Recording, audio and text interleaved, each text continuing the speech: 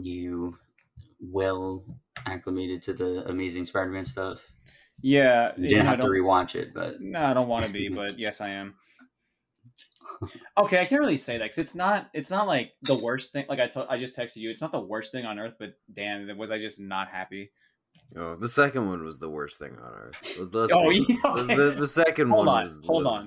plenty Yes, terrible. but save it for the show. Save it for the show. All right. Save it for your mom. What the heck? damn. Keep that in. That's where we're starting. They're gonna hear Yeah, you go ahead. with that slander. I'll keep it in. You think I won't? Absolute menace. Hello there. You're listening to the Box Office Show. I'm Ryan Hill. And I'm Dylan Johnson. Today we're going to be talking about the box office numbers from last weekend and our box office predictions for this upcoming weekend. We are also doing the second installment of our Spider-Man special, where we will be talking about the Andrew Garfield movies. And to help us do that, we have a guest on for this one. It is Sean Tormey returning yet again to the Box Office Show. Heck yeah! I'm glad to be Welcome back. Thank you.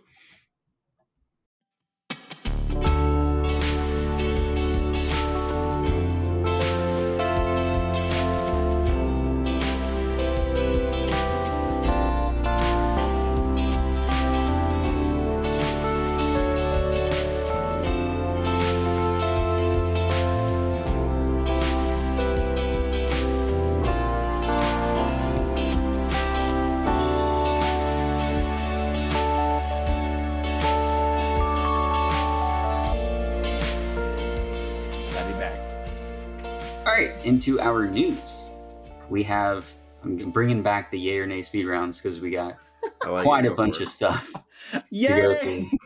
So, I mean, you all know the rules. I tell you what's happening in Hollywood, and you tell me if you are enjoying it with a yay or if you dislike it with a nay. First up, Illumination and Nintendo has released the voice cast for the new animated Super Mario Brothers movie. We have Chris Pratt as Mario. Charlie Day. Nay already, right off the bat. Charlie Day as Luigi. Yay. I'll give it a yay. I like Charlie Day. Anya Taylor-Joy as Peach. Yay, I guess, just because you never really hear Peach talk anyway. So, there's no, you could cast any woman to do this role. There's no, and I love Anya Taylor-Joy, and there's just no, it's just Chris Pratt does not sound anything like Mario. Give him a chance, Dylan. Give him a chance. If it was a live action thing, I would give it a chance. But this is just his voice. Why Chris Pratt's voice? You'd rather him be live action? Yes, I would hate that. It'd be hilarious. He would be built Mario, like a giant built Mario, and then Charlie Day would be tiny behind him. It'd be hilarious. That'd be despicable. Sean, are you yay or nay with Chris Pratt? Oh, I'm yay for everything. Oh, he's on board. That's why I was waiting for the end. Listen, it's probably not going to be that good, and that's why I'm saying yay. I want to go and just laugh at how either bad it is or just funny it is. Yeah, it does seem like a hangout movie. Just go and watch how stupid it gets. Literally. Jack Black is Bowser. Okay. Which I'm very on board with for that. Seth Rogen is Donkey Kong. That's pretty fantastic. And Keegan-Michael Key is Toad. So this is quite the lineup they have released. The movie itself will be coming out December 2022. And it's possible, if it's successful, we may get more Nintendo adaptations. Would y'all be fans of that or no? Yeah. Yeah, I think I would. I mean, yeah, it just depends on how they go about it, really. Let's see how this one goes first. Then I'll make an opinion. Gotcha. All right. Next, Netflix has acquired the Roald Dahl story catalog, which consists of things like Charlie and Chocolate Factory, Matilda, the musical, a bunch of other things, Fantastic Mr. Fox, James and Giant Peach, all that jazz. There's already a Charlie and Chocolate Factory series at work with Netflix. Taika Waititi is dealing with that. But now that they have this, they've got the whole catalog now, so it's likely that we're going to see more of these stories coming to Netflix. Mm-hmm. Y'all yay or nay on that? I guess yay. I mean, yeah. it doesn't really need to be done again. But if anyone's gonna do it, I guess it'll be Netflix. I guess. Dylan took the words out of my mouth. It's like an I guess yay, but like wary of it because like I agree it doesn't really matter. But if someone were to do it, yeah, I mean, not much else to say about that in my opinion. You're very unenthusiastic. Yay. What's your opinion on that, Ryan? Is that a yay or nay for you? Oh, I'm a fat nay. Wow. Damn. Yeah, so I hate Roald Dahl. No, I mean, yeah, he's fine. I just don't like Netflix adapting all the random stuff. They're probably not going to be that great. That's fair, actually. I can see that. They should make a documentary or like a biopic about this man's life. I would rather watch that than a redoing of his works. Right. I'm sure there are a few in the works. I imagine there's something going on. There should be. That man's the original James Bond. He slept his way through like half of Europe to gain us intel. He's a hero. Wow, what a man. What a hero. Fantastic Beasts 3 is subtitled The Secrets of Dumbledore. Yay or nay? Nay. Just kill it. Kill it with fire. I didn't even watch the other two. That's how nay I'm feeling about this. The first one's good. I have not seen the second one, but I know how it ends. So I say just end it. Just no more. Just let J.K. Rowling stop. Yeah. Just make her stop. Make her stop. So there's and like for sure not going back with Johnny Depp too. It's the new guy who is I forgot his name. Mads Mikkelsen. Okay.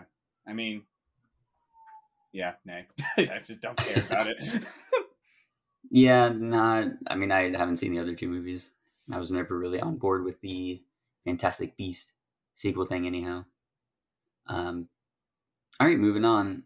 Netflix, more Netflix stuff. They had a fan event called Tudum, Tudum. Oh, Tudum. Yeah, the little like the noise it makes when you turn on Netflix. Yeah. Tudum. Gross. They gave a bunch of information about projects that are coming up, soon to be released. Stranger Things released a teaser for season 4. Did y'all catch that? I did not see it. I'm falling a little bit off the Stranger Things bandwagon. I don't know. They're like practically adults now, the kids. Yeah, that's very much true. Very insane. It just took way too long for them to complete a story. It's because they do a season like every 2 years, and so they're aging a lot quicker than most kids do on TV shows. Exactly. So yeah, they look nothing like they do in season 1. And the season 4 teaser, I mean, it was alright. They're going to like a haunted house or something. I don't know how that fits in with the rest of the stuff. It wasn't that appealing. So, amazing. Yeah, lackluster on that one. We got a release date for Cobra Kai season 4.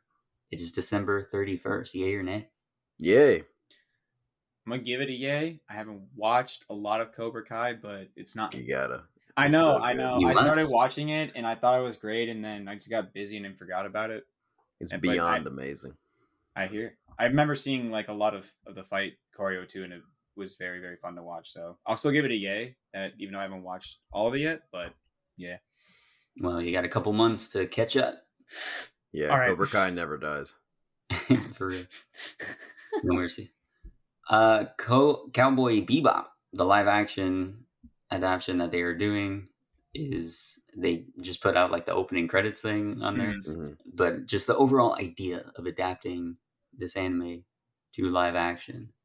Mm-hmm. Yay or nay? I have no idea. I have not seen it. I need to watch it because it's only literally like 17 episodes or something. Yeah, it's like 25, I think. Yeah, it's like super short. I should just watch it. I give it a yay just because. Well, actually, hold on. I just realized that Netflix also did that Death Note movie, and that was horrible. I just remembered that, and Willem Dafoe said yes to doing that, and it makes me sad. But it doesn't look bad so far, so I'll give it a yay. But I know it's gonna switch after it comes out. I know it's gonna switch. All right. I mean, if I was Willem Dafoe, I probably would have said yes too. I think the idea of someone approaching me and being like, "We're gonna make a live action anime," just the idea is enticing enough for me to say yes. Interesting. Good or not, it'd be an interesting experience. I suppose so. I feel like I have the opposite opinion. Also, I don't know how much thought Willem Dafoe put into going like, "Oh yes, an anime adaptation. This will be." He just wanted to look scary. Yeah, that was probably it. They said, "Yo, you can look super cool," and he was like, "Okay." Why not? Tiger King is getting a second season. What? Yes. Wait, how? What It blows my mind. But like, what are they gonna do? I don't know. Apparently, in the year and a half since its release, they got more information or something. I don't know. I have no clue how they're doing it. They just like go to the jail he's in and just record him for like a couple days. That'd be worth a watch. That'd be worth a watch. Just see the crazy things he does. Whatever happened to the Nicolas Cage dramatization of it? That got canceled, I think. Damn. They're no longer going forward with it. It would have been fantastic. I would have loved watching that. And next, this one's more for me. I want to see, though, if y'all have even heard of it. Babylon 5. You know what that is? I've heard of it, never seen it. Nope, never heard of it. Never seen it yet. It's the sci-fi show that came out in the 90s that essentially pioneered the way for serialized television of like a hardcore story, one story unfolding over many different seasons. So, I mean, I was the pioneer in that. And it is getting a reboot with the original creator, J. Michael Straczynski, at the helm. But it's going to be on the CW network. Yes. It's going to be bad, is what you're saying. Yes. So what you're saying is it's going to be bad. No one's going to watch it, is what you're saying. Yes. So what you're saying is that they're going to do a really, really bad job. That's what you're saying? That's what I feel is going to happen. It boggles my mind that they wouldn't, if they wanted to do a reboot of it, which I don't know why all that needs to happen in the show is just bump up the effects. Because, I mean, it's the 90s and they did like computer technology stuff. And obviously back then it was revolutionary. But, it looks terrible in today's age, obviously. So they just need to remaster like the special effects and just release it that way. If they are going to do a reboot, I don't know why it's not, because it's like a Warner Brothers thing. Why wouldn't they just do it for HBO Max? That way they can have their big tentpole sci-fi thing. You know, Apple TV is doing Foundation right now. Everyone's trying to get the next Game of Thrones, doing the fantasy stuff. They could counter program with the sci-fi. Take Babylon 5. Already a great story. Already legendary. Mm. Just make a new one of that with the budget and the caliber, the quality that is going to be demanded from an HBO project, even if it is on HBO Max. Why are they taking it to CW? That makes no sense. It seems like HBO Max is focusing on a lot of dramedies right now, like dramedy shows. Like that's what they're trying to pivot into, I guess. No. I mean, that's not going to stay, though. I think that's just initially like the easiest projects to get off the ground for HBO Max. Sure. If they should diversify their catalog. Or, it's so quality, this should be just an HBO, like a straight HBO thing. Which obviously would be accessible on the HBO Max platform, but just make it an HBO thing. That would have been beautiful. Well, at least on the CW, we get 8 seasons of nothing good, so at least we get 8 seasons of it. Yeah. I mean, hey, on HBO Max, it could have just been 3 or 4. Yeah, but they could have been good. You want that, Ryan? You want good shows? What's better, Ryan? 3 quality seasons or 8 crappy seasons of television? You tell me. What do you prefer? What's better to you, Breaking Bad or The Flash? The Flash. What do you like more? Be honest. Gee, I think I might have to go with Breaking Bad. Listen, if Walter White was running really fast, and it went on for 8 seasons, I would not stop watching it. Man. So hopefully that is not true. Or if they do the reboot, it's on some other place. Because that would be really tragic for it to be on the CW. It's on, what? The people who watch CW aren't even going to want to watch a show like Babylon 5. They're going to go, this isn't Marvel. What? This isn't The Flash. This isn't Arrow. Yeah, This isn't The Flash. This isn't the Arrow. Quite tragic. What is this Babylon 5? All right. Trailer talk. Licorice Pizza. We have all seen it. This is one of your films, Dylan, in the Oscar draft. It is. I miss Soggy Bottom, though, let me tell you. That's what I'm saying. I miss Soggy Bottom, the name. I think it was much catchier. But Licorice Pizza is what PTA wanted to call it. It's because it's sweet and savory. Wow. What'd you think of it? Looks good. I'm not as excited for it as I was when I saw the stills, but it looked good. I think I'll have a good time. It'll be fun. Wow, a very tepid response from the PTA man. It did not pump my veins full of excitement, let me tell you. But it did get me interested, and I will watch it. It wasn't the best trailer I've seen, let me tell you that. It's no Dune trailer or Spider-Man No Way Home trailer, let me tell you. Oh, No Way Home. Sure. Oh my god. All right. Different, not that kind of Spider-Man. It's not that show. My mind went a little bit away there. Sorry.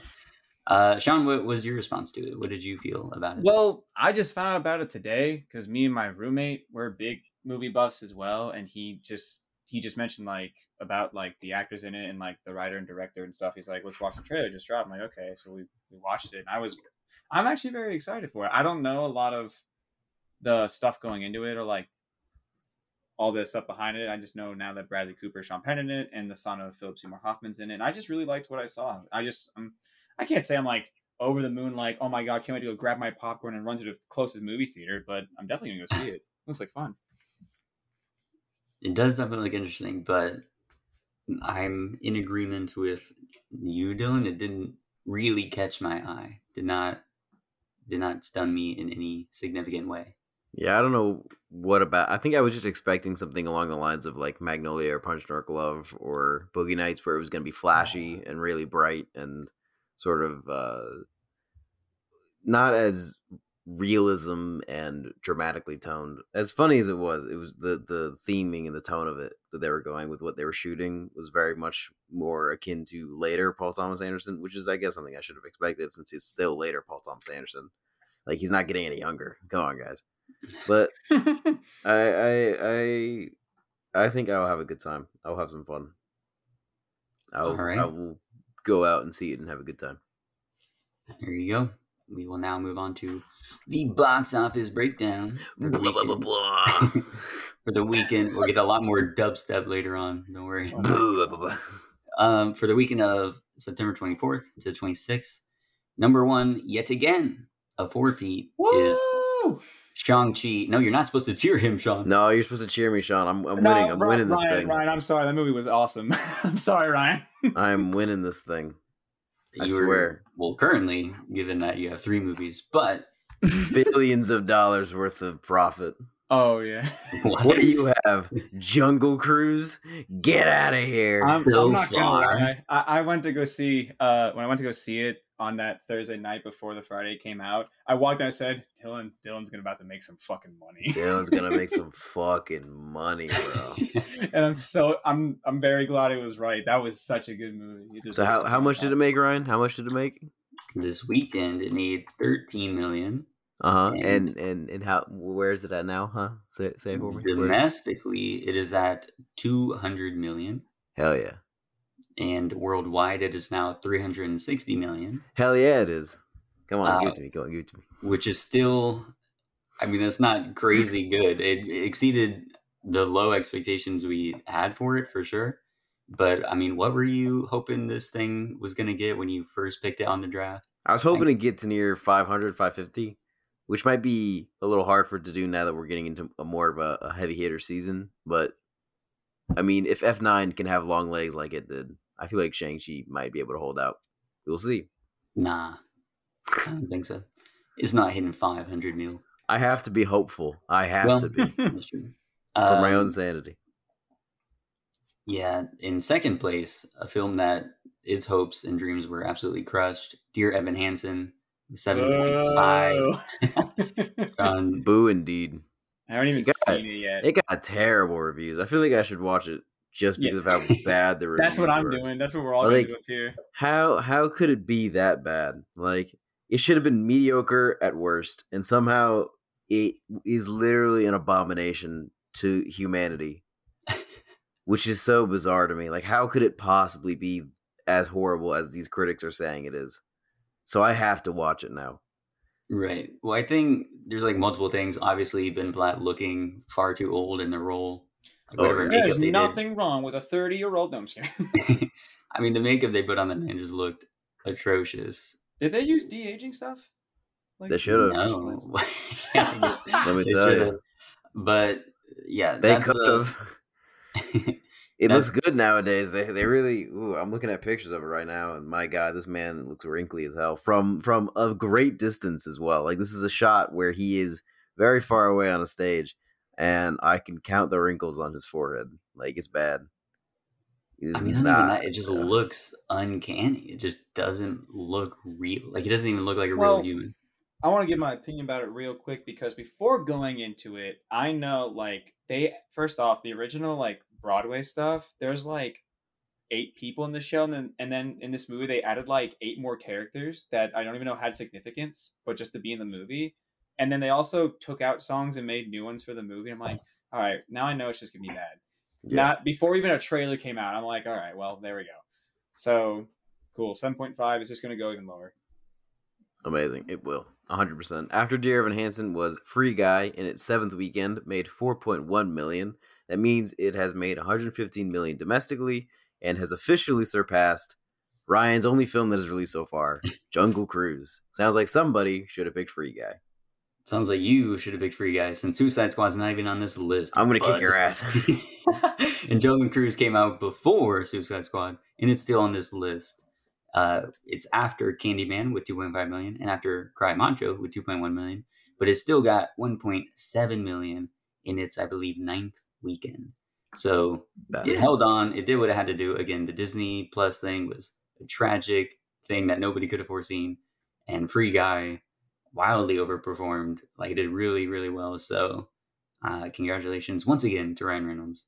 He's getting so much attention from us on the box office breakdown, but I mean, he deserves it. He's still in the top 3. His movie's in the top 3, and it's been 7 weeks. It's amazing. Absolutely brilliant. Let's see Free Guy. After Candyman, Cry Macho, and Jungle Cruise was Malignant with 1.5 million. Cop Shop had 1.2 million. Paw Patrol had 1.1 million. And on a limited release, Love Story had just under 1 million. And that is the box office breakdown for the weekend of September 24th to September 26th. Now we have our box office predictions for this upcoming weekend of October 1st to October 3rd. Of course, the big heavy hitter for this weekend is one of Ryan's films for his box office draft, Venom: Let There Be Carnage. Remember, the original grossed $80 million on its opening weekend. Let's factor in the fact that it is COVID times, and it is a sequel, so it will most certainly make less. So my prediction is going to be 50 to 60 million, and that's being generous. Right.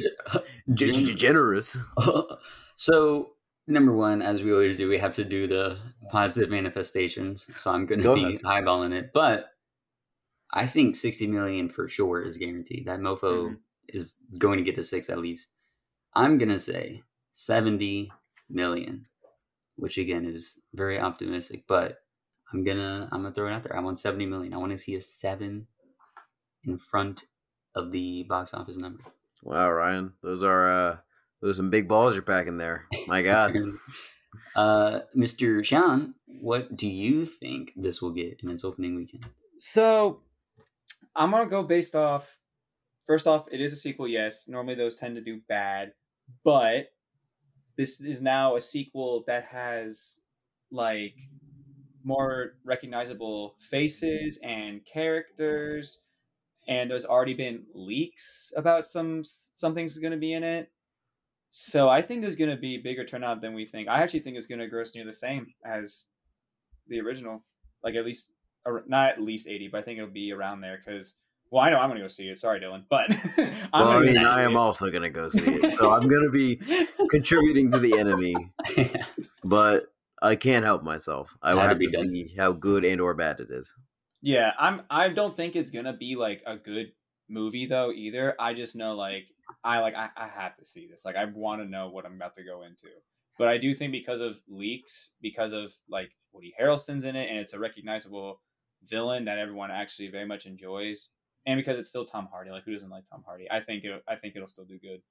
And it's a crisp 97 minutes, so you don't have to super short.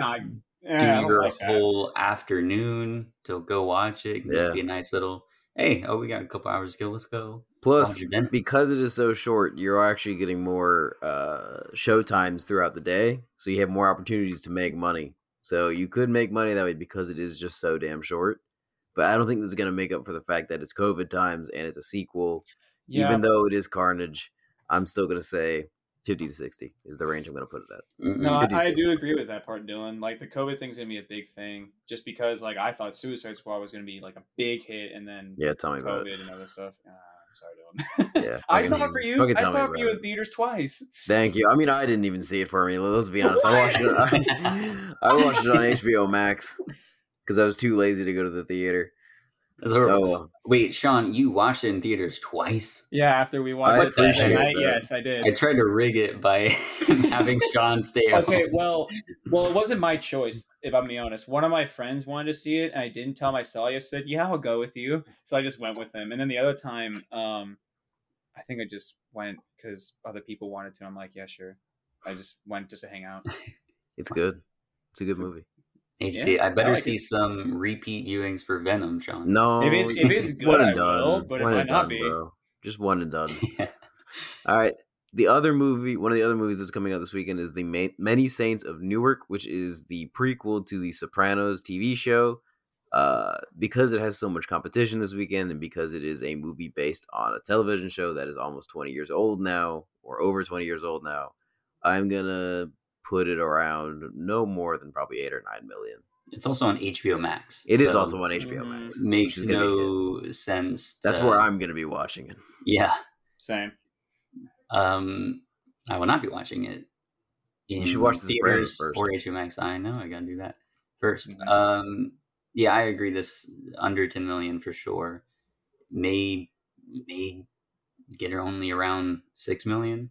Because that HBO Max factor, again, I just can't see the thought process of going out to the theaters to watch a movie based on a show. There's some diehard Sopranos fans, man. They're diehard. They exist. Sopranos is still some people's opinions for best TV show over like Breaking Bad and stuff. So which is wrong, but I appreciate. I agree. The thought, it's a good show, but I agree. Breaking Bad is better. Breaking Bad is amazing. Mm-hmm. Anyway, the last movie that's coming out this weekend that's new that could be a heavy hitter is The Addams Family 2. Again, you got Venom and Shang-Chi to fight against this weekend. I can't see it doing better than it is the only family film that's coming out that's new. So I'd say no more than 15 million is my guess. Probably closer to 10, maybe even 8. I do not think it will make a big hump of cash or anything, but I mean, for them to do a following, I probably would at least say better than Many Saints of Newark. So I'd probably say double digits at least. I hate both of you. I agree with that assessment, Dylan. Yeah. I don't think it'd be a big hump of cash either. Yeah, it's a family thing, and we've seen that it's animated, so that's done well in the pandemic. So I say it's going to get double digits. Probably going to have it ceiling around 50 million, though. Probably not going to go too much higher. I also haven't seen much advertising for it, so that may also be something that does not work in its favor. But we will report on each of these movies, and hopefully it'll be very good news for Venom. And now, on to Venom-related topics is our main topic. The Amazing Spider-Man movies with Andrew Garfield. We are going to be talking about Andrew Garfield's performance, the villains in this, and why we do or don't like the whole thing. This is the second part of our 3-part Spider-Man series. We are working chronologically backwards, so we're going to be ending on Tobey Maguire sometime in the next coming months. This is why we brought you, Sean. This is why you're here. You're here to talk about Andrew Garfield and everything that's great. And whether or not you think he will be in No Way Home, we'll talk about it at the end. We're going to talk all kinds of things. Let's start with the first movie here. You have Mark Webb, who directed 500 Days of Summer, is given the opportunity to make his own Spider-Man movie. And he, along with the powers at Sony, cast Andrew Garfield as Spider-Man and Emma Stone as Gwen Stacy. Just without even seeing the movie, what were your 12-year-old thoughts on this casting? Oh, God. 12-year-old thoughts. You're right. I mean, when I was a 12-year-old, I'm like, yay, Spider-Man. That's what I'm saying. I honestly forgot about the third one after that point, too. I still remember the first two, but then Spider-Man 3, I was like, as a kid, I was like, hey, whatever, Venom. And then this one came out. I was 12. Jesus. Yeah. I just thought it was gonna be really cool because it's just Spider-Man, and Mm-hmm. I mean the lizard, yeah, cool, I guess. I mean, yeah, as a 12-year-old, I was excited. Different opinion now, but back then was fun. I know, right?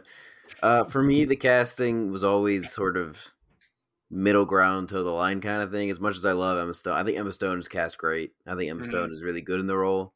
Andrew Garfield, it goes back and forth. I think he's giving a really good performance. I think he's doing his best. But I think everybody has the same issue, is that he's just too cool for Thank you! You just took the words out of my mouth. I mean, that's not Peter Parker. The man skateboarding through the halls. He's got really, really great hair. I mean, he's just a really cool dude. He did not need that serum in the slightest. He was already pretty badass, let me tell you. What do you think, Ryan? What are your thoughts on Andrew Garfield being cast as Spider-Man? So, I mean, back in 2012, I don't think I had the awareness to have any sort of opinion on the people that were getting cast in these films. I just knew that it wasn't Tobey, and I was frustrated at them rebooting it. I didn't see why they had to do it. I was hardcore Spider-Man 3 advocate back then, and I was like, I want to continue with Spider-Man 4. But that didn't happen, so I was upset going into The Amazing Spider-Man. I also thought, like, I just remember watching the trailers and being like, bro, I was just being very nitpicky and petty about me, like, oh, he looks stupid, the suit looks stupid, I want Mary Jane, the heck is this chick? Get them out of here. Why is there a lizard? Why is there a lizard? Wow. So 12-year-old Ryan was very, very frustrated, you could say. Judgmental. I was upset. I wanted my very rude individual, Spider-Man. if you may. I don't know if that was rude, but I was like, I wanted very mean-spirited and hateful kind of child, if you will. Yeah. Jesus. So I was very not looking forward to this one. But I do remember after watching it, I was waiting for, you know how like back in the day when cable TV was a thing and not streaming services? Yes. It was usually 2 years after it was in theaters that it would hit television for the first time. Yeah. I remember distinctly waiting for when it would do that. So you could watch it again? Yeah, just so I could rewatch it again. Because I wasn't going to buy the Amazing DVD, Spider-Man, the DVD or anything like that. I did get the game though. That was funny. I got the game on DS. I remember that. DS. The DS game. It wasn't good. I had it on the Neither PS3. was the other one, Dylan. Damn, that sucks. Because I remember Spider-Man 2 game from like 2000 and something was awesome. Like it was a great game. And then they made the Amazing Spider-Man game, and I was like, this is shit. Yeah. It was okay. I think the second one of the which tracks to the movies was just as problematic in ways. Well, because they tried to do the whole like hero villain thing. If you didn't save people, but then those events just kept coming up, and so you would always have to just get sidetracked trying to not become a villain in the city's eyes, and eventually you're just like, screw it, I'll be the villain. I'm evil now. But yes, so initially, The Amazing Spider-Man, I was not looking forward to it. I was like, why can't we just have Tobey? Mm-hmm. But then afterwards, after seeing it the first time as 12-year-old, I mean, I was excited enough to be like, let me see this a second time. Mm-hmm. And what's funny is I never watched it that second time. When it did come on television, I just didn't end up watching it. So, well, if it was 2 years later, by the time it came out on television, you're already watching the second one. Yeah, and so the second time I've watched this was when you and I watched it together, Dylan. I think that was the second time I watched it as well. I don't think I saw it the first one specifically ever since I saw it in theaters. I've seen the second one a couple times, let me tell you. I don't know why. What were your initial thoughts on watching the first Amazing Spider-Man, Sean? Like when you were a child and you walked out of the theater? Okay, actually, when I first watched it, it was a cool experience because I went with a bunch of friends, me and other 12-year-olds, and we had the theater like 30 minutes early, so we were all just running around the theater for no reason. Because we were all super excited to see Spider-Man. And then I watched it the first time, and I was just like, that was fun. And then when I matured, quote unquote, yeah, no, it wasn't fun. I saw it fun, I would say. This past watch, I feel like the best I can say about it was that it was a fun ride for the most part. It had fun moments. Yeah, certainly. But overall, like just as a like an origin story Spider-Man movie, like I wouldn't change like plot stuff. It's more just like I don't know. I want to think of it's like writing or well, I guess that is plot. More like directing. I don't know. It just didn't. It didn't feel like I was enjoying it when I the watched tone, it. the vibe. Yeah, the tone was weird. Like we just said, Andrew Garfield. I don't think his Spider-Man was bad, but his Peter Parker, I just did not enjoy because it didn't feel like Peter Parker. Like I enjoyed Andrew. He did good like joke delivery in the first one as Spider-Man because the jokes were written well. When you get to the second one, they're real bad jokes. When the first one, like the whole bit he does with the guy who's trying to steal the car, and that was that was like that was fun. It was written well and he performs well and it's fun. Like I had a good time. He's definitely like a funny kind of Spider-Man, but too cool to be Peter Parker, I guess. Maybe he should stop being so cool, that Andrew Garfield. My God.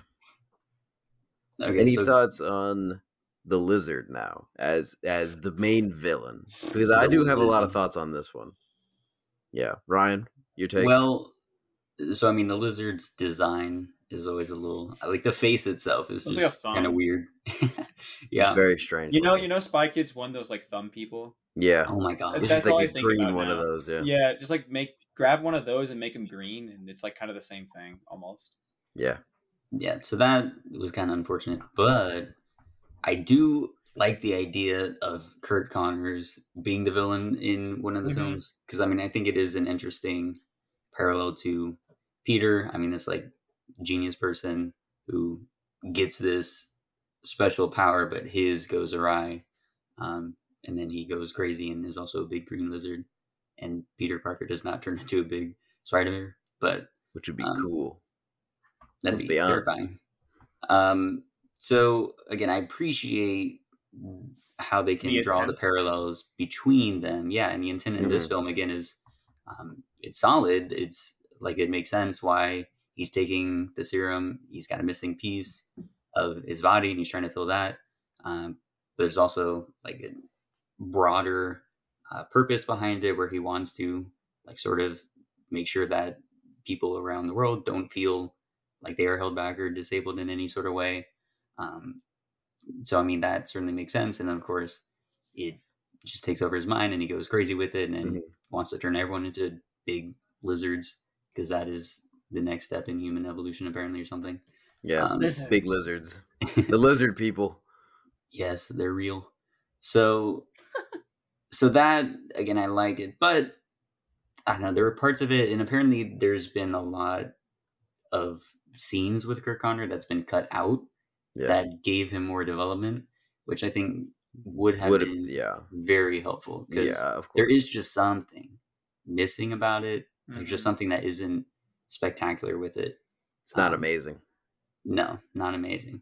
It's passable. It works. It does enough, but it isn't up to the level of any of the Raimi villains, I would say. Yeah. Do you think that is because of what they did in a writing standpoint and like in that kind of thing, or do you think this had to do with Rhys Ifans' performance, or do you think they just sort of just took away from his performance by doing a lot of odd cutting work with his scenes? You trying to do leading questions here, Dylan? I am. I'm trying to get you to say what you want to say. Say the truth. Well, I think you're trying to get me to say what you want to say. Do you have a bone to pick about his performance? I mean, my problem is that they cut away from it too much. Is that they set him up as being a good villain, and he's a good actor, and so like you'd think he would have the ability to play this out well, but because they cut away so much and because they don't capitalize on his performance as Kurt Connors enough, it's just detracting from the overall villain itself. And they do the same thing in the second movie with the villains in that one. We'll get there. Are you saying are you saying cutting away from him when he's delivering lines, or just not having enough like scenes in there where I'm saying like there's not much acting being done when he's a giant lizard who has like three lines. His development isn't very present. Yes. So you wanted more human scenes, which I think that goes 100%. Back to they wrote those scenes, they shot them, but they had to edit them out. I don't know, maybe that was Sony influence or whatever. Had we had those scenes in, I think this issue you're describing would have been cleared up. Yes, 100%. Now, Sean, do you think the lizard, just as a character on itself, is good enough be a main character in a full Spider-Man movie, the main villain.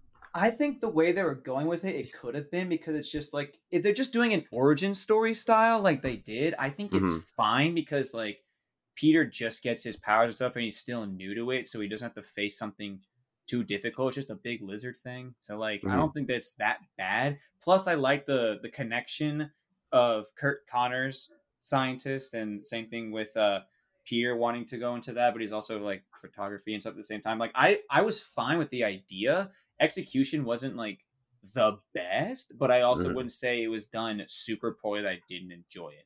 I enjoyed watching Kurt Connors on screen more than the lizard. Half of it had to do with special effects, the other half had to do with, I can't tell if it was writing or the acting, but it just, like, the only scene I genuinely enjoyed with the lizard was when the Stan Lee cameo came in. They were fighting in the library. That was the only part I can say I can genuinely enjoyed watching the lizard. Yeah. Because it was just kind of... He's also out of focus in that scene. Yeah. I feel like in a way they almost were trying to do the same thing they did in the first Raimi movie, because they both get their powers and they like develop over time, and you like go on a journey with them, like what they're doing. Like Peter makes his, not the exact same thing as Raimi, but he makes his webs and he's fighting, like dealing with lower class, just like street thugs and stuff. And at the same time, you're getting Kurt Connors' POV and what's happening with him. And then like halfway through the movie, that's when they meet. And it's kind of the same thing with Spider-Man 1 with Willem Dafoe's Goblin and Tobey Maguire's Spider-Man. They both get it, not the exact same time, but then they develop it. And it's like parallels of development for the two characters. Yeah. He's not my favorite villain, going back to your question, but I think in this scenario, it wasn't the worst option. I think it was fine. Yeah. For me, I agree with you. I think that if you're gonna make the lizard a main villain, it should probably just be an origin story kind of thing, just to set him up for any kind of future installments or things like that. But I remember being a kid and watching the movie and just kind of being disappointed that the main villain was the lizard, just because, I don't know, he was not my favorite. And it's just like, I feel like I didn't hate him enough. Like you learn to despise Willem Dafoe's Green Goblin, you learn to despise Doc Ock, and I just feel like it was hard to hate the lizard because he's just a giant lizard, and I just couldn't take it seriously. I don't know. It wasn't scary enough. Hate scary giant lizards? No, giant lizards are cool, bro. Let's be honest. It just wasn't scary enough for me. Like, it was not like, didn't feel like main villain energy, if that makes sense. Dylan is a lizard person, confirmed. Guys, let's leave that out, okay? Let's guys, come on. Let's not draw any attention to that. Come on, guys, come on. Let's be serious here. Let's okay. Well, now I know why he hates the lizard, because they depicted him wrong in the film. Dylan's that's what I'm saying. It's just not what they look like. I mean, it's just not at all. It's inaccurate. It's offensive. It's just completely incorrect anatomically speaking. Let's be honest. Spider-Man 1 is canceled now. And now the only two other main characters that were left were Sally Field as Aunt May and Martin Sheen as Uncle Ben in this movie specifically. Ryan, I know you're a big fan of Martin Sheen. Did you think he was giving a good performance here as Uncle Ben, or do you prefer the original Uncle Ben from the Raimi trilogy? Well, I haven't rewatched the Raimi ones yet for this series, so I can't speak in too much detail about that. But based on, I think, partially through nostalgia, but also because, I don't know, that one scene where they're in the car and he's given, obviously, the talk. He says the words, which they didn't have Martin Sheen say those words. He had to do a roundabout way of saying, with great power comes great responsibility. But I don't know, just because of that line and the way he looks, like, I love Martin Sheen, obviously. But there was something about the death, like the way they handled that in the Raimi ones, that I think was better. So I like a lot of what Martin Sheen was doing in this. Like, he's honestly really good. But one issue I did have was with the death scene. It just made no sense. Why did he go after the gun? He wasn't even, like, the man ran down the street, right? The thug runs down the street, trips, the gun comes out of his thing. Like, there wasn't any present danger. Like, he wasn't threatening anybody. He just tripped and had a gun. Like, what if that man, I don't know what New York's got going on with their laws, but what if my man's got concealed carry? He trips and drops it. Like, he was far enough away. There were people saying, stop. Like, people were saying, stop that guy.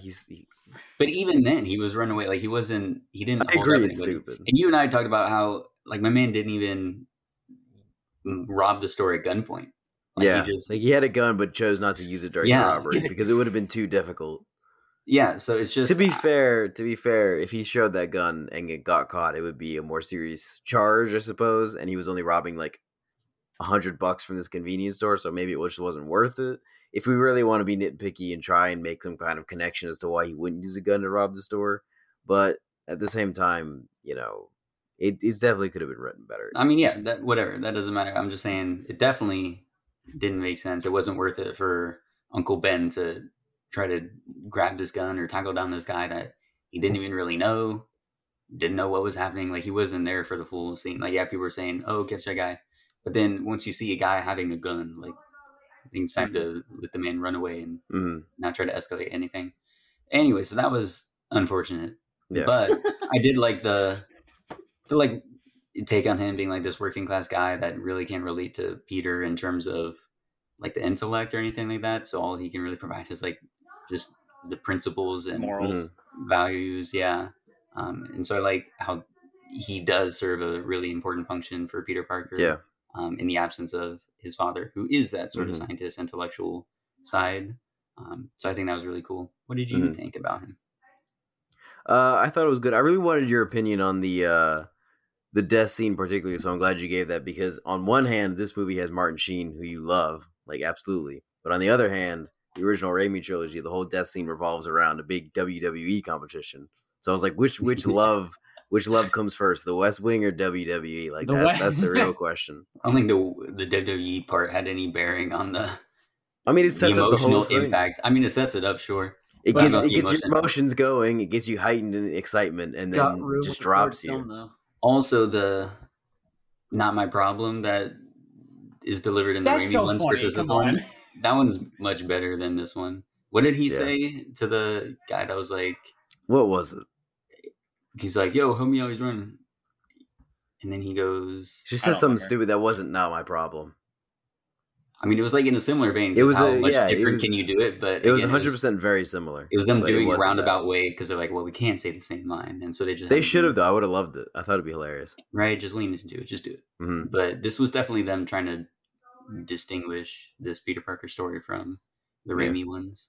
Yeah, something they do differently in these movies as opposed to the other ones is they create a whole backstory for Peter's parents, which is very interesting. What were your thoughts on that, Sean? Seeing those, because in both movies they have a very strong prequel sort of prologue sort of scenes where you have Peter's parents just going through the motions before they die. What are your thoughts of tying that into the whole story? That's dumb as hell. I don't care. I'm an Uncle Ben fan till the day I die. His parents don't matter. Come on. Especially if you're going to do an origin story, they really don't matter.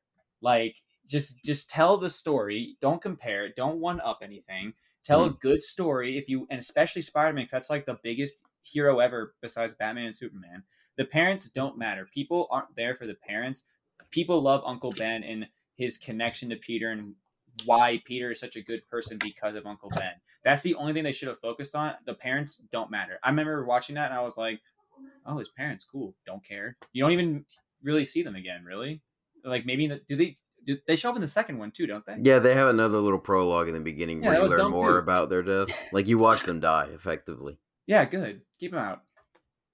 At the very least, I think you watched the mother die, and I think there was supposed to be some kind of... See, this is how much I don't care about it. I don't even remember what happens with the parents. Yeah, she gets shot. In the second one, they have... We'll talk about it when it comes, but the second one, they're on the plane, and then she gets shot and dies. Oh, and then the plane crashes. Yeah. That whole thing. That was pretty dumb, yeah. It gets worse. I feel like it worked a little bit in this one as opposed to the second one, just because you're setting up the whole connection to Kurt Connors for Spider-Man. Yeah, that's fine. Which is nice, and then also there was something odd because they don't explain it in this movie, but like the whole thing is that they are trying to crossbreed genetics and make a working way to do so, but they can't do it, and nobody has figured out how to do it. Mm-hmm. But somehow Peter Parker just walks in and gets bitten by a spider and it works. And it's like, there's no explanation as to why it works for him and for nobody else. Like, even when they write down the correct, when Peter gives the correct equation to Kurt Connors, it still doesn't work. Like, what is so special about Peter? And I think they go back and they try and re-explain it in the second one by saying that the true key to the serum is encoded in Peter's dad's DNA, which Peter has. So I guess it works for Peter, but they don't. It's not a good enough explanation. It's just odd that it worked for Peter, and they don't explain it all in the movie. And then the whole plot is that it doesn't work, except for Peter, of course. It's just very odd. And then they try and come back and re-explain in the second one. It's just a weird thing for them to do. Thank God these movies failed. Jesus Christ. Yeah, I know, right? Just tell a different story. All right. Any final thoughts you guys want to go ahead and give about The Amazing Spider-Man? The action scenes were subpar. They weren't the best to me. I didn't have a good time watching. I wasn't like super thrilled, super excited. And I just wish they had done more for Kurt Connors in terms of character development, give Rhys Ifans more opportunity to act as opposed to be a giant lizard. Because I know he can do it. He's a very good actor. I just wish they had like given him that room to breathe like they did for Willem Dafoe and for Alfred Molina in the Raimi trilogy, and even Michael Keaton as the Vulture. You know, give him more powerful scenes where he can be the villain instead of just be a scientist, I guess. But that happens. Overall, not my favorite. You know, not my favorite Spider-Man movie at all. I mean, for me, like I said, it had fun moments. I genuinely did enjoy some things with it. Like whenever he was Spider-Man, because I think Andrew did a good job being a good, like, funny Spider-Man. Like, I think that was fun most of the time he was on for that. When he was Peter, it was just kind of cringy, and he got really emotional sometimes for some weird reason. I want to add, because this is my least favorite part about the movie, and I don't think y'all are going to see this coming, but Gwen Stacy's dad is my least favorite character in any superhero movie. Really? Why? I just Elaborate. I don't. What's the point of him? For him to learn morals now after Ben dies too? What do you mean? Like, he's partially an antagonist in a way, but to Peter Parker and Spider-Man, right? So he's saying like, "Oh, Spider-Man's an amateur; he doesn't know what he's doing," and so Peter has to deal with that. Like, "Oh, if I'm trying to be a hero, why should I care about him after he dies and stuff?" Like, he's just like, I just don't see the point. I will say that has to do with Amazing Spider-Man 2 is like caring about him after his death, and I will agree with you. The shit they do in Spider-Man 2 with him is really bad. But I feel like the things they set up in Amazing Spider-Man 1 is good for the most part. Like him saying, "Stay away from my daughter," or like just stay away. And doesn't he like after he dies, like actually like stay away for a bit, or like does he? Yeah, there's like 2 scenes where he's like, "I just can't be there for you," and then the very end. He like comes late to class and the teacher's like, and he's like, "It won't happen again." The teacher's like, "Don't make promises you can't keep." And then he leans forward to Gwen. He's like, "But those are the best promises." Exactly. And it's just cringe. And it's cringe. I love him, but Jesus Christ. I will agree. There's like a distinct cringe factor with the like stammering, awkward social interactions with Andrew Garfield's Peter compared to the other ones. Like, it's not as bad with the other ones. At a certain point, it does always get like, "Oh my God, you don't need to say every word twice. You don't need to stammer like every other word." But yeah, it's most egregious, I think, in this one. But Captain Stacy, I think, was one of the best parts of this film. No, I am shocked that you like. Maybe the Amazing Spider-Man 2 is corrupting like your when Dylan views. asked me if I enjoyed Lizard being in an origin story thing. I'm like, it's like, why would I care about this cop? Because like, if you asked me if I cared about him as an antagonist, I've been like, no, because I just don't like the point of it. That was like the least interesting thing about this movie to me. And like, I will say his relationship with Peter, I like that he is like that antagonist father figure, but as like being that cop and like following him up when he was fighting the lizard, that was just stupid. Of course you're gonna die. Why are you going up there? Come on now. Because he didn't want Gwen to do it, bro. He said, I will say that the scenes are too sparse and too short to really cement him as an antagonist. It's like Spider-Man has an action scene, and then he shows up at the end and he goes, "Spider-Man!" And he's just like, he felt like a J. Jonah copy when he's a cop.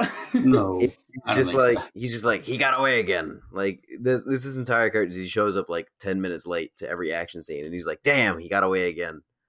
But it's like, no, there was a whole scene where like he gets away.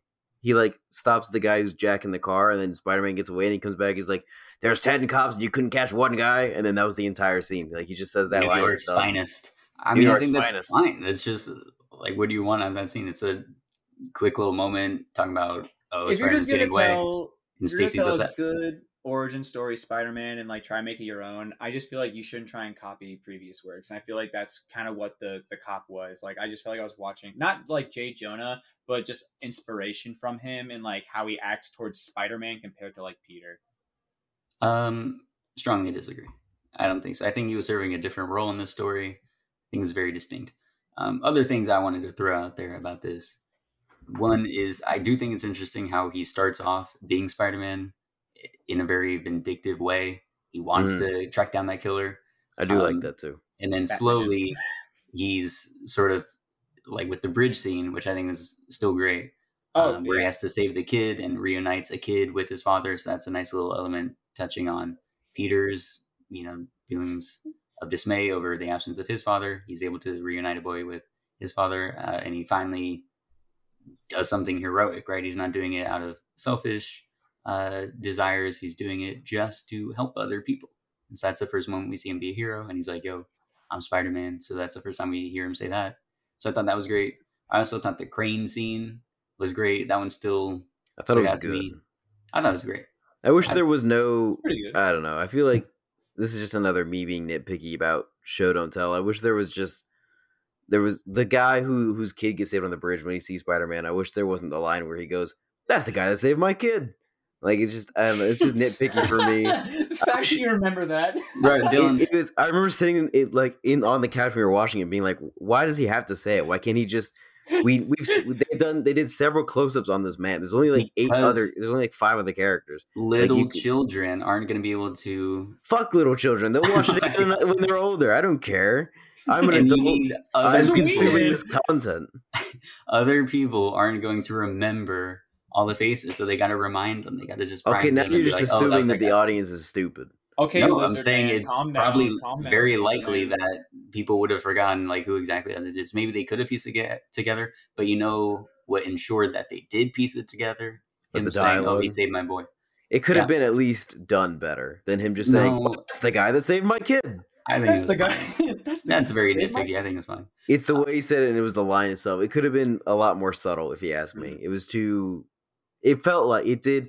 To the credit of the movie, it did feel like a line from a comic book that just got lifted and put right in. To the credit of the fact that it is a comic book movie, that is something you would see like on the panel. Is a guy and he's watching TV. He goes, "That's the guy that saved my kid," and then he gets up and leaves. That's a very comic booky kind of dialogue you might see, but I don't like it in the movie.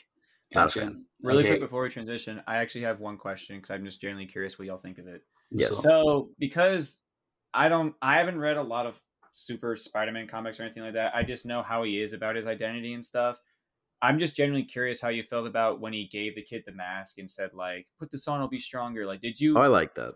Okay, I just didn't. I've heard people that don't like it because he's like, he's showing his identity to a kid, and I'm like, it's a kid. He doesn't know his name. Or the kid dies. Well, yeah.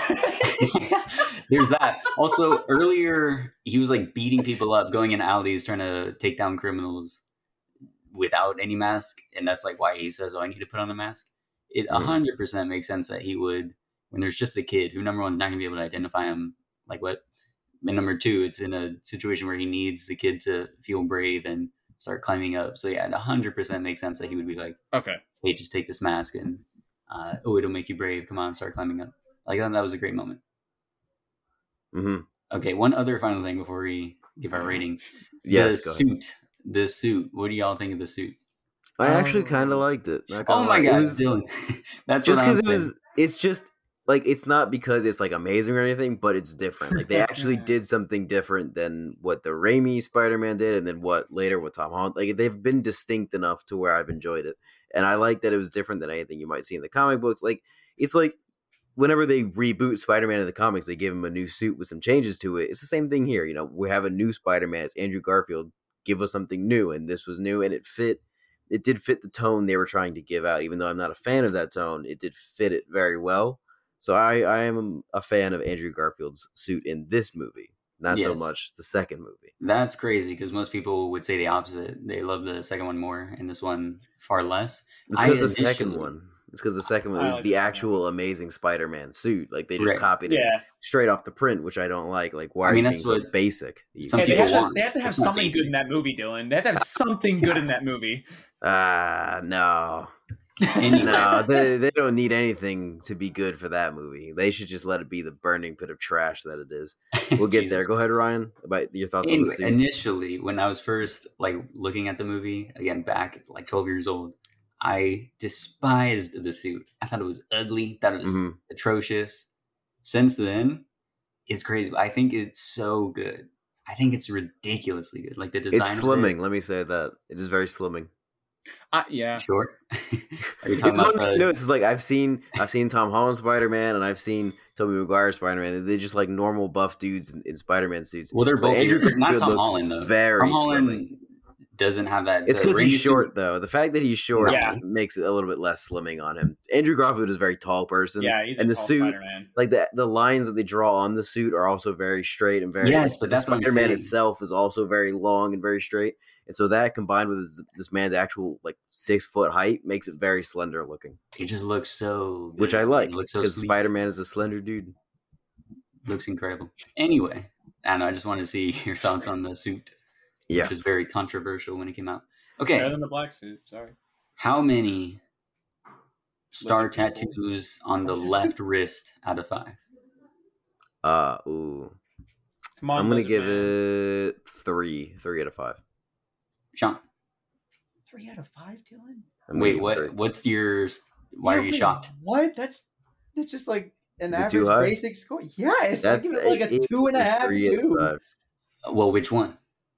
2.5 or 2? It's crucial. If I wasn't going to compare it to others, I'd give it a 2. But comparing it to others, I'd give it a 2.5 because like I said, there's fun moments, and I honestly don't hate that movie. I think I honestly might even like it better than Spider-Man 3, but also I don't like Spider-Man 3 at all.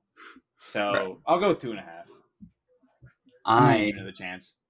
am going to give it a 3. Dylan, you and I talked about how wavelength. We like reverted to the mean where you initially were like, "Oh, that movie sucks," and then you're like, when I was a kid, I was like, "This was a terrible movie," and then nowadays, like for the longest time, for the last 10 years almost, I thought it was a terrible movie. Then we rewatched it, and I was like, I'm liking it just a little bit more than I originally liked it, and you liked it just a bit less. So our expectations kind of met right in the middle, which is I love how perfect. it's the complete opposite too, because I loved it as a kid, and now rewatching, I just don't enjoy it that much at all. Tragic.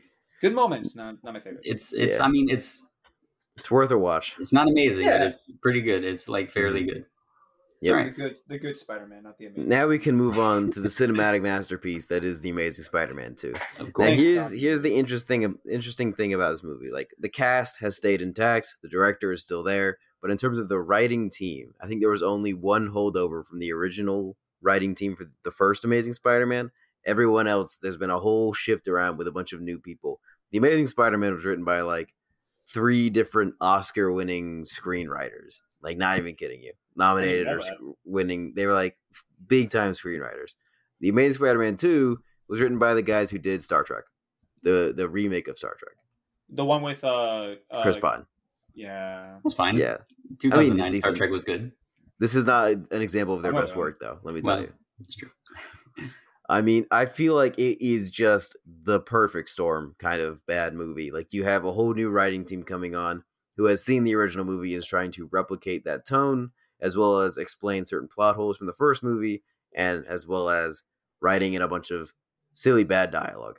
And you also have Mark Webb, who's trying to step it up and trying to create a bunch more villains that will be cool, but at the same time unique in the same way that his first movie was a little bit more unique as compared to the comics. But also he's bending the knee to the comic book lords and changing a lot of things to be more comic book accurate, which is funny because so much of it isn't. So I don't know what he was thinking changing the costume. He's like, yeah, you guys are right. I'll relent. He can have the original costume, but I'm going to make the Rhino a giant metal bitch. Can we have like a good 5 minutes to talk about Rhino? Because I have a lot to say about that. It's just so bad. But he changes a bunch of things, and it comes out for the worse because of it, but he also bends the knee in a lot of ways to make things more comic book accurate in a bad way, because they're the things that I thought worked well as being unique in the first movie, And I just feel, and then Sony is probably also getting their claws in on this thing to try and set up the rest of their universe and being like, you have to do this, you have to do that, you have to do this, in the same way that Marvel does, but in a bad way, because as we know, nothing panned out from this movie ever, until maybe No Way Home. We'll see. But it is just the perfect storm of terribleness. Like, just the atrocious writing, the dialogue. Just for some examples, let me hit you with a few of them. let me just give you a few. Everything else a spider can. Yeah. Including Garfield. How about don't you know I'm Electro? Hold on, I love that line. That line is hilarious. That line's so horrible. Funny. He better stay in No Way Home or I'm not watching that movie. Oh my god. I'm just kidding. It'd be horrible. Horrible line. Just disgusting. The whole idea of Electro being a fanboy turned bad is just a bad trope that should just die with that movie, and we should never see it again because I absolutely hate it and it makes me want to vomit. Syndrome?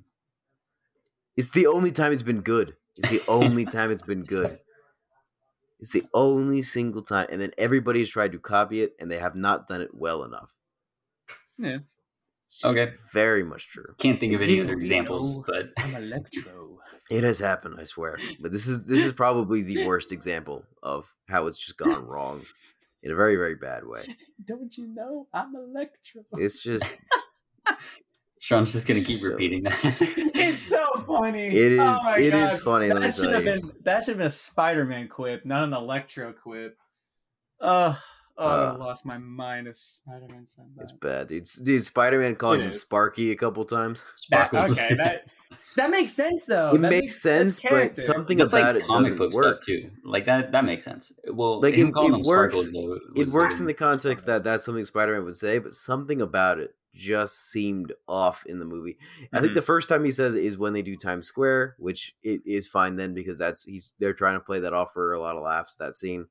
But then at the very end, right, he says it right before Gwen Stacy dies, and I'm like, way to undercut the tension you're trying to create in this scene because everybody knows before, but yeah, it's pretty damn close. It's in the battle, which was a little much. Like he was like, "I'm gonna become a god," and he's like, "A god named Sparkles." Like, I mean, come on, that was a little. The man just took down the entire power grid in New York. I think you can be a little serious here. I think he's earned the title of God. God Sparkles. I want to say one good thing, one bad thing about Electro, though. Yeah, go for it. In this movie, I think out of the three villains they had, quote unquote, really just two. I do think Jamie Foxx did the best performance out of the three of them. Oh, of course. Even if the writing was god awful, and I did know he was Electro at the time. I just love that line. Sorry. But I do think the origin of how he became Electro is the dumbest fucking thing. Dude, he just gets bit by a bunch of eels. Yeah, he falls into the electric eel pit, and he just dies and turns into an electricity blue person, which also makes me mad. When I watched that, what was it, 2014, right? Yes. So I was 14 at the time. I was so mad it wasn't the starfish head. I was so upset that it wasn't the starfish. I am the exact same camp as you. I remember when they showed the pictures of it before the movie came out. I'm like, it was like the scene in Breaking Bad when Walt comes into the RV and he says, "Why are you blue?" It was the exact reaction. I when I saw the first picture, Jamie Foxx said, "Why is the third member of the Blue Man Group wearing a hoodie in Spider-Man?" I'm so confused. I did not like the blue. I'm glad. I think they're taking that back for No Way Home. I think he's just going to be yellow and green again, which I think is a much better choice because the blue just did not work. It just first off, the CGI looked bad, and I don't think it worked. I disagree. I think the Dr. Manhattan look was fine. It makes sense. But you can't have him have the big old electricity starfish Dude, head the CGI thing. looks It so just looks bad. ridiculous. Dude, Jamie Foxx looked like he got bit by a bee on every part of his body. It looked like he swelled up a bit. It looked bad. He looked swollen all over his body. Bro, all those electrons flying around, of course, he's going to look a little bloated, bro. You think I want chubby Jamie Foxx running around chasing Spider-Man? That is not my desire. Jamie Foxx is a sexy man, and they made him ugly. Bro, and he was flying around. He was hardly Dylan's getting a in redemption. It's a okay. corporeal form, bro. He better. This is another example of kind of why I didn't like The Lizard, because they're doing the same thing here, where they have a really great actor playing a really great character that could be really great, and because of the way they follow through on it, it just falls flat a little bit. And I just wish they had a bit of a redemption, which is why I'm glad that Jamie Foxx is going to be in No Way Home, which is why I kind of hope The Lizard is also in No Way Home, just so Reese Ifans can get his comeuppance as what he deserves is a better role. Seems like it so far, at least. I really hope so. We don't know. He's earned another chance to prove a redemption. He's earned it, certainly. But Jamie Foxx just really bad. So to just go through the parts that are absolutely terrible, let's start with Harry Osborn and Dane DeHaan. Oh. I mean, oof. Goblin serum. This is probably the worst part of the movie for me, is Harry Osborn stuff. It's just genuinely poorly written. It's just a bad character. And Dane DeHaan, yet again, is just, he's not giving the best performance, and I don't think it's his fault, but my God, I think he's miscast for the role, and I think they should have done something different. I mean, his hair looks terrible, his performance is terrible, his dialogue is terrible, and the story they wrote for that character is terrible. So I think he, yet again, is another villain in this series of movies that has just been dealt a shit hand right out the gate for his performance. Like, I just don't think there was any way he could have done any better. Like, it was just a real bad. He didn't even look like. It's the perfect storm. Is the best way I could describe it. It's just real bad combination of elements there. Yeah, not great. Not great. Good at all. I thought it was also ridiculous how Norman Osborn, 60-something years old or whatever, is dying of the curse, and then he says, "Harry, it starts at your age," which is convenient. But then also Harry starts getting wrecked by that immediately. He said, he's just covered in all kinds of warts. He's like, "I'm dying." It's like, what happened? We saw in the video when Richard Parker was with Norman in the video, he looked fine. Like, Norman looked fine. So he had cane, so he was in like the developmental process of this seemingly slow disease taking over his body. Yeah, and so Harry Osborn, 3 scenes later, is just crawling and vomiting and dying. He's just like, his dad's built different, man. Come on. Apparently, like, so wow, bad. that was rough. I also it didn't make any sense why Peter wouldn't, like, it kind of makes sense why I wouldn't want to give him his blood, but you would think, like, you would try and be like, okay, let's figure out a way to do something. Like, he just said initially, he was like, no. Then he shows up as Spidey to say no. And this is before he even learned, like, officially that, it's only his blood that works with the cross-breeding genetic whatever was going on. Yeah. So he was just, like, being a bad friend here. Like, he could have given him some reassurance or been like, yo, let's try to figure this out together. That didn't make sense. It also didn't make sense that Harry, after Spider-Man is proven right, and he gets messed up, turns into a crackhead with the goblin serum. When that happens, now he's mad at Peter / Spider-Man. Why? He goes out to kill him, to kill Gwen. Why? It makes no sense. He got messed up because he got essentially the blood or the venom that Spider-Man got. It messed him up. It destroyed him, and now he's mad about it. The same thing would have happened if Spider-Man gave him his blood. All that happened is Spider-Man stalled the process of Harry doing that to himself. It just made no sense. Why did he go out and try to kill Spider-Man?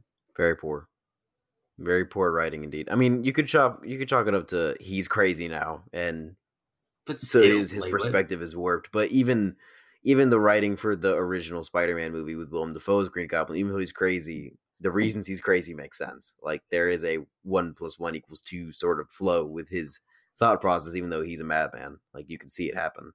But in this one, it is very much, Peter, you're there.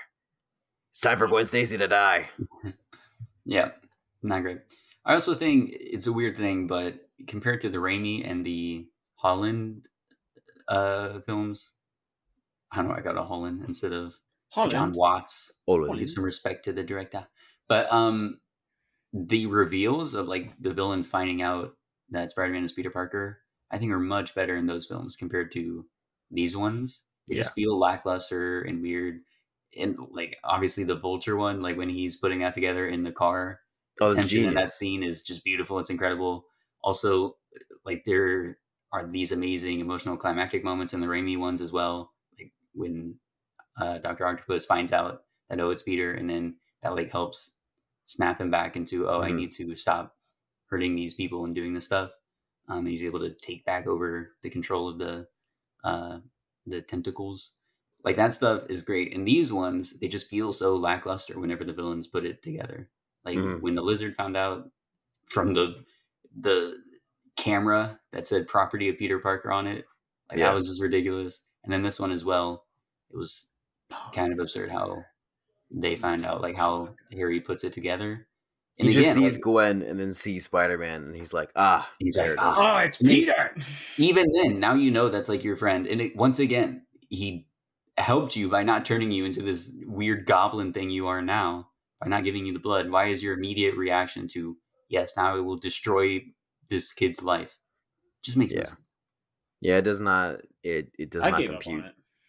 Anyway, another big element in the story is Peter and Gwen's relationship as an on-again, off-again kind of element, which is born out of Captain Stacy's hallucinations within Peter's mind, which are terrible, by the way. It's literally the same shot over and over again, I swear. I think they just had Dennis Leary stand in front of a green screen, and then they just inserted him in every single one. Like, I swear, it's the same exact shot, standing the same exact way. It might have just been reused from the first movie, if I'm being honest. They might have just taken a shot from the first one, cut him out of it, and then just stuck him in the background. Sure, they got him. I'm sure he wanted. I would have liked this movie a lot more. I swear, it's the exact same shot. Like, you look at it, he's making the exact same face. Even in the car, you could fake that. You could have a person sit in the car and then just swap the faces, put his face on the other person, and you could just fake it. He's making the same face in every one, and it's just bad. Like, it's a bad plot device already that he just sees the hallucinations of Captain Stacy, this person he knew for like 2 weeks before he died, and like, yeah, it's haunting and whatnot. But he does not see Ben once. Like, let's be honest. I feel like Ben would be somebody he would have a hallucination about first. Like, let's get our priorities straight, Peter. I guess he's not guilty anymore about Ben's death, but I mean, I feel like that was resolved a lot more quick. There wasn't there a deleted scene in Amazing Spider-Man 2 with Ben or his dad, or was it his dad? It was either his dad or it was with Uncle Ben. It was his dad. Oh, that sucks even more then. But I didn't put it in. I'm good. I mean, I don't know. I think the Peter and Gwen part, to me, that's the best part of this film, is their relationship stuff. I thought initially, I was like, oh god, they're gonna do this on again, off again thing, but I thought it was well done, which kind of makes sense given that Mark Webb, his roots are in the rom-com stuff. Yeah. So it makes sense that when it comes to these characters in a romantic relationship, he's pretty solid at that. I do think it's weird. Like, there's a lot of Spider-Man being kind of stalkerish in these things, like when he's following Gwen, which I'm like, kind of strange. But for the most part, I do think this relationship, like especially that one scene where she's like about to go up to Oxford and whatnot, that, and then later when they're on the bridge. And then initially the breakup scene, which again, I thought initially I was going to be like, oh my God, I forgot about that stuff completely. And I was like, oh, this is going to be so stupid. But I thought the way that they like interwove them, not being able to be apart from each other, like I thought that was pretty good. Again, even though Peter being wishy-washy about it was somewhat frustrating. It was interesting that he did choose to be like, all right, I'm going to follow you to Oxford. He was going to try to become a Spider-Man in England. Yeah, I like that they had that kind of push and pull, because it gave Captain Stacy's death a lot more meaning from the first movie, and I enjoyed that, because at the end of the first movie, he just kind of just walks back on the promise, and that's the end of it. Right. But the fact that they committed to the idea of it being wishy-washy is a good idea, because it just gives it more meaning. I just don't like the idea of creating the Captain Stacy hallucinations. I just feel like that's fair. It's too hammy, like it's too cartoonish. The fact it's the fact that it's the same shot every damn time. It really is. We have to it's go the back same. I swear, he makes the same exact face.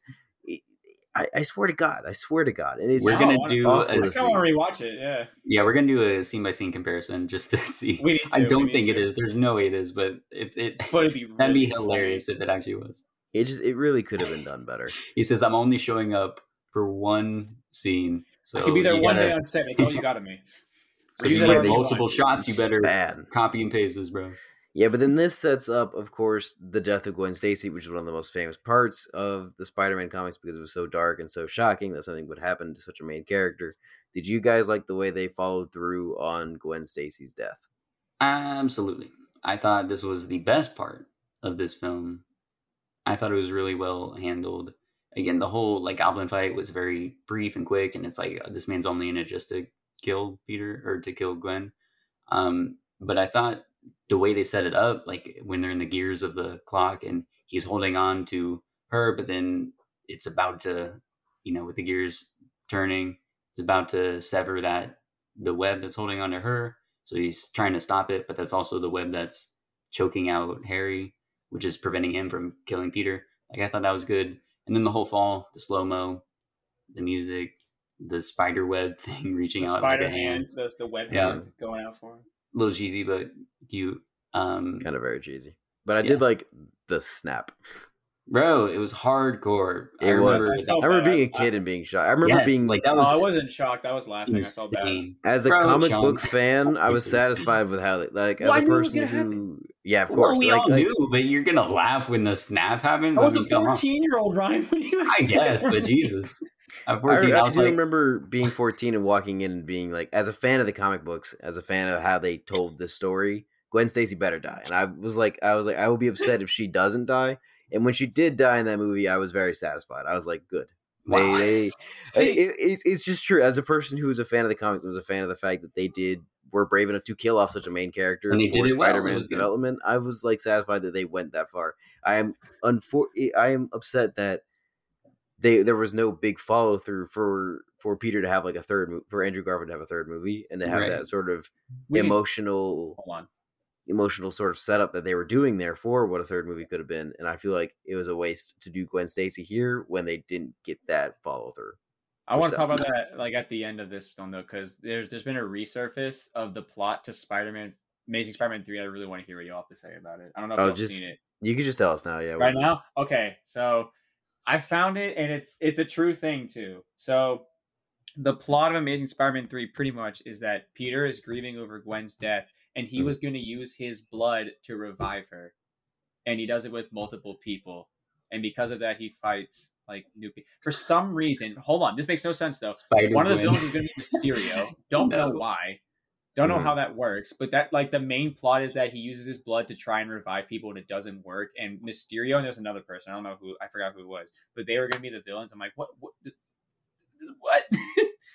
Bad. Peter Parker can do anything. He can revive people with his own blood. That's awesome. That does sound like something they would do in the comics that people would be disappointed by. They'd be like, why did you try to bring her back? You never follow through. It's like one of those things that people are nitpicky about in comics. So like, it's not surprising they try to do that. I mean, they're going at it at the same mindset as someone who would write the comics would do. Is they're like, we killed this character too quick. Let's bring him back. So it's not surprising that they would go that route. Now, one of the final things I want to bring up is, what did you guys think in the final battle between Electro when Spider-Man gets hit and he's bouncing between the poles and it plays the Electro's theme? What did you think about that? Did you think that was necessary? Obviously not. Obviously not necessary. It was very poorly done. Takes me out of it and makes me very upset that they would even try something so stupid. I'm trying to remind you that he's Electro, man. Come on. Because don't you know? Don't you know? I'm Electro. Yeah, that's not great. I did think in the Times Square when they had his theme playing, the whole enemy that thing, was cool. Have the like voices in the background. I thought that was cool. Yeah, of course. And I don't think I responded to that well in the first viewing of it when I saw it back in 2014. But I thought that was cool. It has grown on me over time. A lot of slow-mo in this movie. If you like go back and read, like, and it's kind of like when you first see it, it's like fine, but it's just so unnecessary. Like it's trying to like build it up, and like I think that I guess like the Gwen Stacy one and the Electro one, like I don't think those were bad, but I think there was another one that I just didn't understand why they did it, unless I'm just thinking of something else. But I think there might have been a silly one, but I can't remember. Yeah, that one. I have not seen Amazing Spider-Man 2 in a long time, but I do remember it enough to not like it. So, I feel like that, like just the general plot points that are presented are typically good. Like you have Spider-Man is there and he's fighting a villain, and then he graduates high school, and then he's wishy-washy with Gwen, and then you introduce Electro. Electro becomes Electro, and he goes to Times Square. Like, I like the idea of him going to Times Square, this beacon of electricity in the middle of New York, and having that be the introduction to Electro. And then like they work, and then it starts to cripple halfway through when you introduce Harry Osborn, and then the plot points get worse and worse and worse and worse and worse, and then it just devolves into something that just doesn't make sense and is hard to watch because of how just bad it is. I feel like the idea of Harry Osborn and Electro being friends because nobody else wants to be their friends was bad dialogue choices. They're just lonely, man. It's just silly stuff that I'm just not a fan of. Now, I thought that was an okay idea of them trying to draw parallels between them. Yeah, but the way they went about it was bad. You're lonely, I'm lonely. Let's. He said, Spider-Man. "Yeah, I know." That was essentially the dialogue. He's like, I had a friend betray me once too. Let's go take back my company. I like how it's the same friend too. Like it is. One's talking about Spider-Man, one's talking about Peter Parker, also Spider-Man. Yeah, so dumb. Very silly. Now, you wanted to talk about Rhino for a second, Sean, before we wrap up. What a way to make every single person on planet Earth mad at you. What the hell was that? I don't care how long he was on screen for. I've never been more disappointed in my entire life. When I saw Rhino, I left. And I know it was like kind of like an after credits kind of thing. But the way I saw Rhino, I just was like, all right, I'm done. I'm out. It was very upsetting to see. It was just such a bad idea. Like the fact that he literally agreed to change so many things in order to appease so many comic book people, and then to take this route with Rhino is hugely disappointing. Like, it just looks really, really bad. And also, Paul Giamatti is just not cast well in that role. No. So it's just very, very bad. Like, his dialogue is bad. His performance is way too over the top. Way too over the top. And I just doesn't work at all. Not at all. It just doesn't look good. Really disappointing. Okay. Anybody have any final thoughts? I do have some. One of which is a couple stupid things.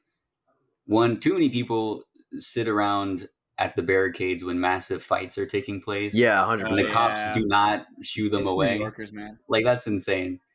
Like, the whole Times Square thing, which is crazy that a bunch of people didn't die when all those billboards and advertisement things were coming down. That's what I'm saying. Because destroyed all of Times Square. Crowded around there. Yeah, and then at the end of it, they shoot him with water, and Spider-Man's wearing a firefighter hat. He's like, all right, we did it, as Times Square is in shambles. That was a little... It definitely, like, it ruined the effect, the powerful effect they were trying to do with Electro by destroying all of Times Square, and then Spider-Man just wets him with a hose, and they're done with it. Like, it downplays that whole scene so much. Yeah. It was such a bummer, because the idea of him just going in and destroying all of Times Square is super cool. Like, it's a cool way to introduce him, and then they just downplay it, which is a bummer. Right. And then the other thing, which is dealing with the whole parents plot line, Peter Parker parent plot line, where we get to see the whole plane crash and whatever, but when he's trying to figure out what happened to his parents, and he's creating that like big diagram on his wall, and they play the For You song. Oh yeah. For you. I hate that you remember for that. You. It's so, because I didn't remember from the 2014 movie when that happened, and my jaw dropped when I saw that happened, because it just makes no sense. It's the worst decision, one of the worst music choices I've ever seen in my life. I can't believe that. It looked like a parody. That's like something you'd find on YouTube, where they just throw songs over scenes that it doesn't make sense for, and the tones don't match at all. I can't believe that was actually in a movie, and they let that happen. That was absurd. So that's my final piece. Also, Andrew Garfield acted so well in that scene with the Gwen Stacy thing. When he was sobbing there. Oof. Yeah. Man, I mean, he's a good actor, That was just so good. Like, it was the best Peter Parker, in my That's opinion. True. But that was a soul-crushing scene, having to see him pout like that. All right. Yeah. Any other final thoughts? I do want to say something positive about it, is that I genuinely enjoyed the relationships that Andrew as Peter made with people. Like, I do enjoy the Gwen Stacy one a bit, even if Andrew's Peter's a bit cringy. And I also like the one he made with what's his name? Jamie Foxx's character before Electro. Like, I genuinely like that. Like, he was like an inspiration to him and all this, and then then they just kind of mess it up. But I like the idea they were going with it. And maybe it's just because Harry was chosen bad or written bad, but I love a Harry Peter like relationship. What now? you like a Harry Peter? Harry Osborn and Peter Parker relationship that they just messed up, but I was very excited for it. It was kind of let down, but I don't think it was like the worst thing. So I do want to say I enjoyed the relationships that were being built, even if they fell off kind of bad. Yeah. Right. I think I know. I have 2 points that I want to make, and then we can close it out. The first one is I think I know why I dislike this Electro story a lot more than I very much enjoy the Syndrome storyline. Is because in Incredibles, I mean, Syndrome is treated like shit by Mr. Incredible, and that's what inspires him to be a villain. Is that like this person who he looks up to so much literally just treats him like shit because he's just so frustrated by him. And in this movie, Spider-Man is nothing but nice to like the worst you could say about him that he's a little bit preoccupied at any moment where he's interacting with Jamie Foxx's Electro, but he's perfectly nice to this character, and he just gets upset because Electro literally Spider-Man steals his thunder, like steals his spotlight, and it's like it's so stupid. Like he just wants to be seen, I guess, but I mean, it's stupid. I agree with you, Dylan, but I do think when you first like see Electro become like that villain when he's out there in Times Square, it kind of makes sense because everyone sees him as like a freak, and that's what he's tired of. And then for Spider-Man to be there and kind of the way I kind of like back you up on it is like Spider-Man was kind of just telling him like, hey, you just need to calm down, we'll work this out, and he just freaks out for no reason just because the people. That's pretty annoying. But I do also think I understand where he's coming from because he does want to be seen, but he's seen just as this. So, it's just the person that Jamie Foxx is before he becomes Electro is completely different than the character after he becomes Electro. Like it's just a very different performance and a very differently written character. Well, for the performance, sure, but you do see that one moment when he's getting talked to by PJ Novak, and it was him, right? At that point, where he just says something schmucky to him, and then you see like a daydream of Jamie Foxx, like, which was stupid, by the way. Taking it's it a horrible to scene. Well, it's not a great scene, but I mean that's indicating that there's clearly a level of that's just like, not rage, enough, though. Just to do one little scene where he's angry, it's just not enough because the rest of the time he's just a dork. No, I mean, sure. Well, it shows again. Like we see a lot that he has these feelings of isolation and not being seen, not being appreciated. And then we also see this one scene where rage comes out, and you can also make the leap, like again with the lizard thing, like and Harry Osborn, like maybe the powers are influencing that and just making. I'm so tired of making leaps for these movies. Don't I'm Electro? God dang it! Don't you know? Making it more intense. So that could be part of why. I mean, I agree. The characterization is not that great, but I mean they did the minimal amount of effort. Like they threw the things in there. Yeah, sure. But minimum is not enough. Sure, it's not as good as like obviously the Syndrome thing, but I mean they put the stuff in there. It just isn't entirely well executed. Not enough. All right, how many dubstep spiders out of 5, Brian? I'm giving it a 2. Sean, 1.5.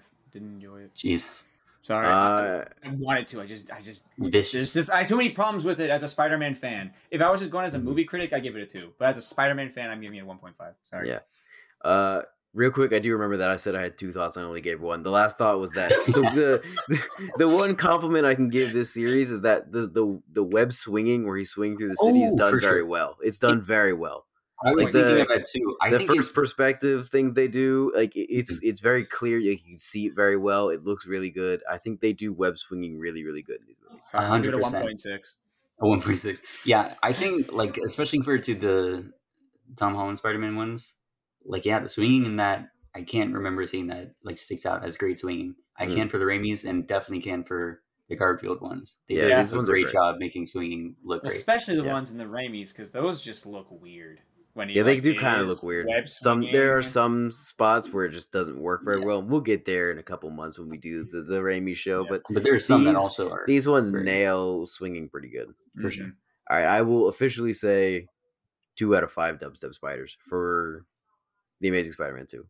Just not good enough. Didn't hit the marks. But there was enough in there to where I could watch it again and at least enjoy how bad it is. Gotcha. All right. Our movie of the week is Venom from 2018. Venom. The M&M's. Venom. Eminem song. Venom. And that's all we're going to say about the movie. Just Eminem's Venom. Eminem and Venom. Yeah. Yeah, I mean, the sequel's coming out this weekend. Go watch the original Venom. We think or you'll don't. have You really don't. I don't even know if you need to. You probably don't need to, but just it's worth a watch. As bad as I'd say like any of these ones are, but it's very enjoyable. It's so stupid and over the top.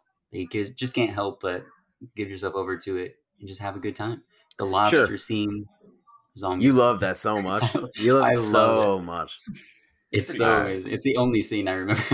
I know it is. I don't remember anything about the movie either, but I just remember not liking it. I actually remember quite a bit about the movie, just none of the actors' names. I'm not gonna lie. Like I the villain name, right? Like that's cool. Yeah. Anyway, that is all the time we have. If you'd like to give your thoughts on the show or make a suggestion for the movie of the week, you can email us at theboxofficeshow@gmail.com. Our main title theme for this show is Sundown by Joseph McDade. We would like to give a special shout out to Sean Tormey for sitting down with us and talking to us about the Spider-Man movies. Yeah. Thank you so much. Don't you know? Everybody watch the Amazing Spider-Man movies. I was going to say it too, but I didn't want to cut off Dylan. I didn't want to cut off Dylan. I'm sorry. I hate it so much. Go check out the Amazing Spider-Man movies if you want to watch them, I guess. Sure. Watch the original Venom for our movie of the week, and then go watch Venom Let There Be Carnage this weekend. Have a great week. We'll see you next week. Goodbye. Dylan's supporting Ryan's box office draft. Oh, you're right. Don't go watch Venom. Don't go watch Venom. Let There Be Carnage. Turn off the episode. You heard it. You don't want to watch it. It's going to be terrible. I mean, if you've seen the first one, you know exactly what the second one's going to be. There will be multiple lobsters in the second one. There will be no lobsters. I guarantee you there will be zero. Woody Harrelson says, and I quote, "Don't you know I'm Carnage?" Don't say God dang it. I mean, if he does, then I would recommend people go see it. That would be worth losing this whole thing. Just for everybody to go see Woody Harrelson say that line would be amazing. Incredible. Venom 2. If he says it, I'm calling one of you right away. I mean, like, guys. Venom 2 has amassed $2 billion in its opening weekend because Woody Harrelson says, "Don't you know?" People are going into the theater with posters saying, "Don't you know?" I'm Carnage. Ryan instantly wins the box office draft off of one quote. Amazing. All right, be sure to tune in next week. We love you all. Goodbye.